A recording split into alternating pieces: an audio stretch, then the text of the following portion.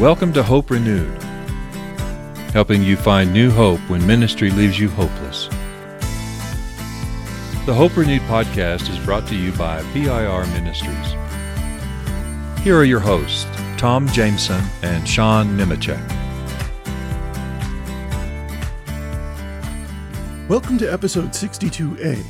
I'm Sean Nemechek.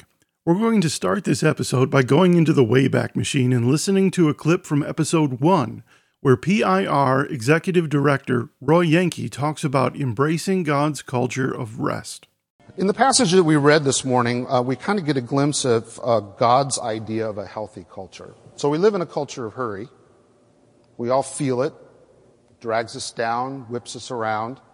But in the passage we read, we get that picture of what God intended a culture that was rooted in Him to look like in the terms of their patterns of life. According to the instructions that God gave in this passage in Leviticus, the observance of the Sabbath year involves several things. And this was something that Israel was supposed to observe every 7 years. Side note, they never did. And if the math is correct, and some believe it is, that when God took Israel into captivity as punishment for their sins, and not just the sins that they committed in terms of idolatry and the rejection of the Lord, but also the sin of not observing the Sabbath year. You count the years up, they made up those 7 years in the years of captivity. So God intended them to rest. And He had to take them outside of the land into a different land in order to accomplish that. So, it involves several things. First, the land must lie fallow and be given its rest. No plowing, no harvesting. The 7th year, the crops could not be planted, and those crops which were permanent, things like grapes and olive trees and other things that were sustainable, were not to be pruned or cared for as they were in the other 6 years. The annual crops would reseed themselves, and thus there would be grain, and the perennial plants would continue to bear fruit. But no harvests in terms of the economic side of harvests were allowed during the Sabbath year. The crops were not to be harvested for sale. This didn't prohibit the people from eating the crops that existed, the perennials, the things that were there without their work being added to it. In fact, all the people, especially the poor, and even the animals, could eat in the fields, whatever the land produced. And as an additional part of this, rather than having the corners of the fields in which to glean their crops, the poor could eat from any portion of the field.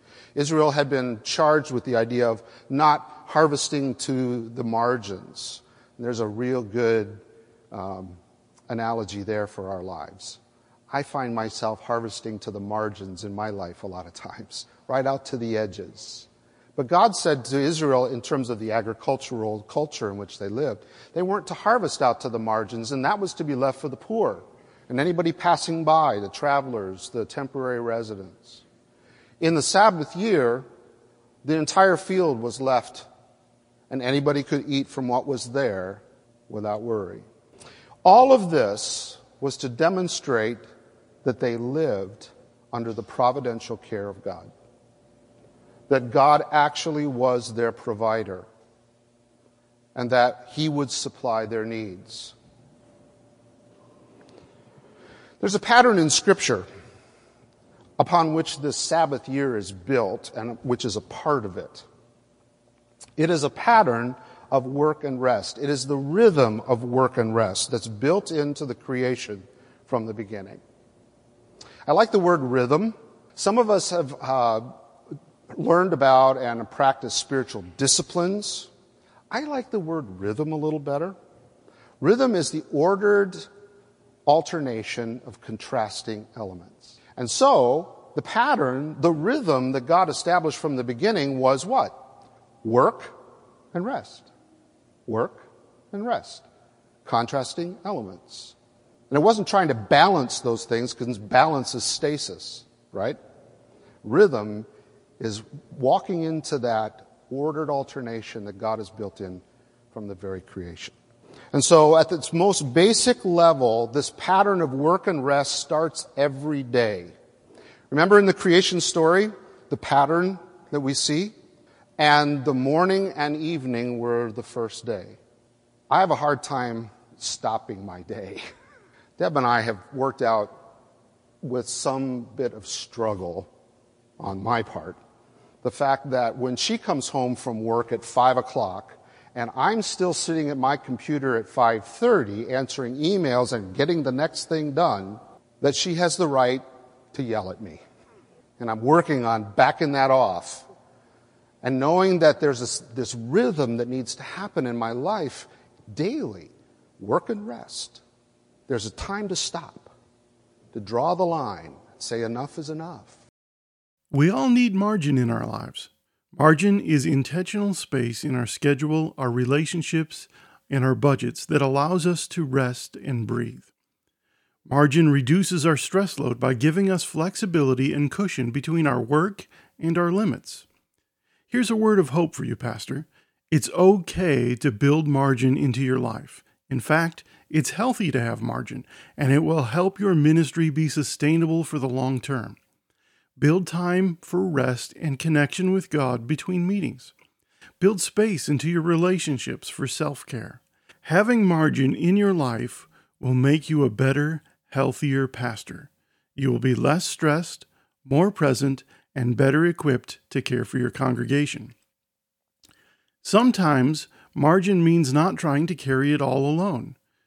In this preview of episode 62, Kim Hoke talks about how ministry doesn't have to be isolating, and how having a little relational margin, a few people we can lean on, helps us through our darkest times. I would say many of our dark times were didn't have to be so dark. Yeah. Say more about that, Kim.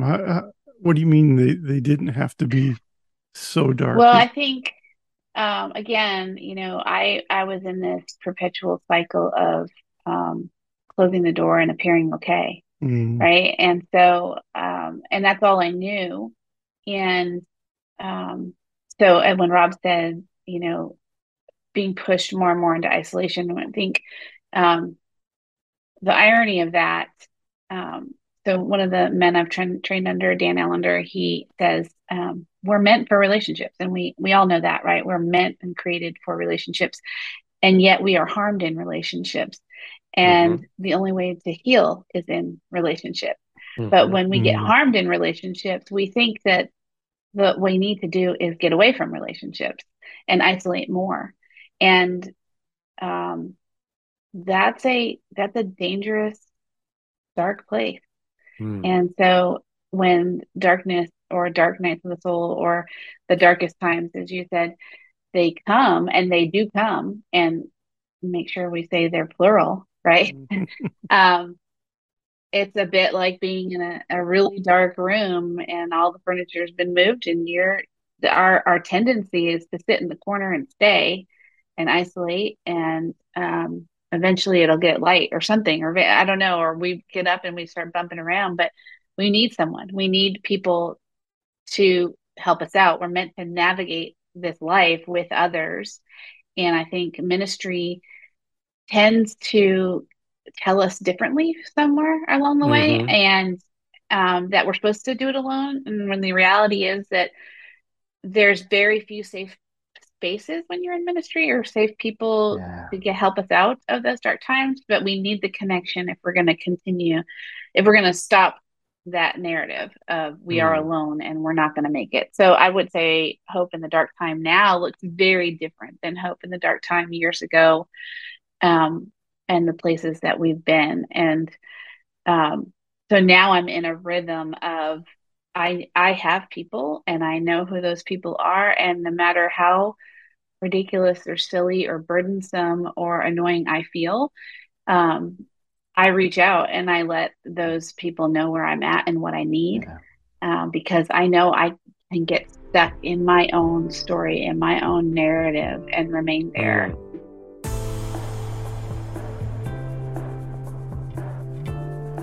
Thank you for joining us on Hope Renewed. Please help us reach more pastors by sharing this episode with your friends.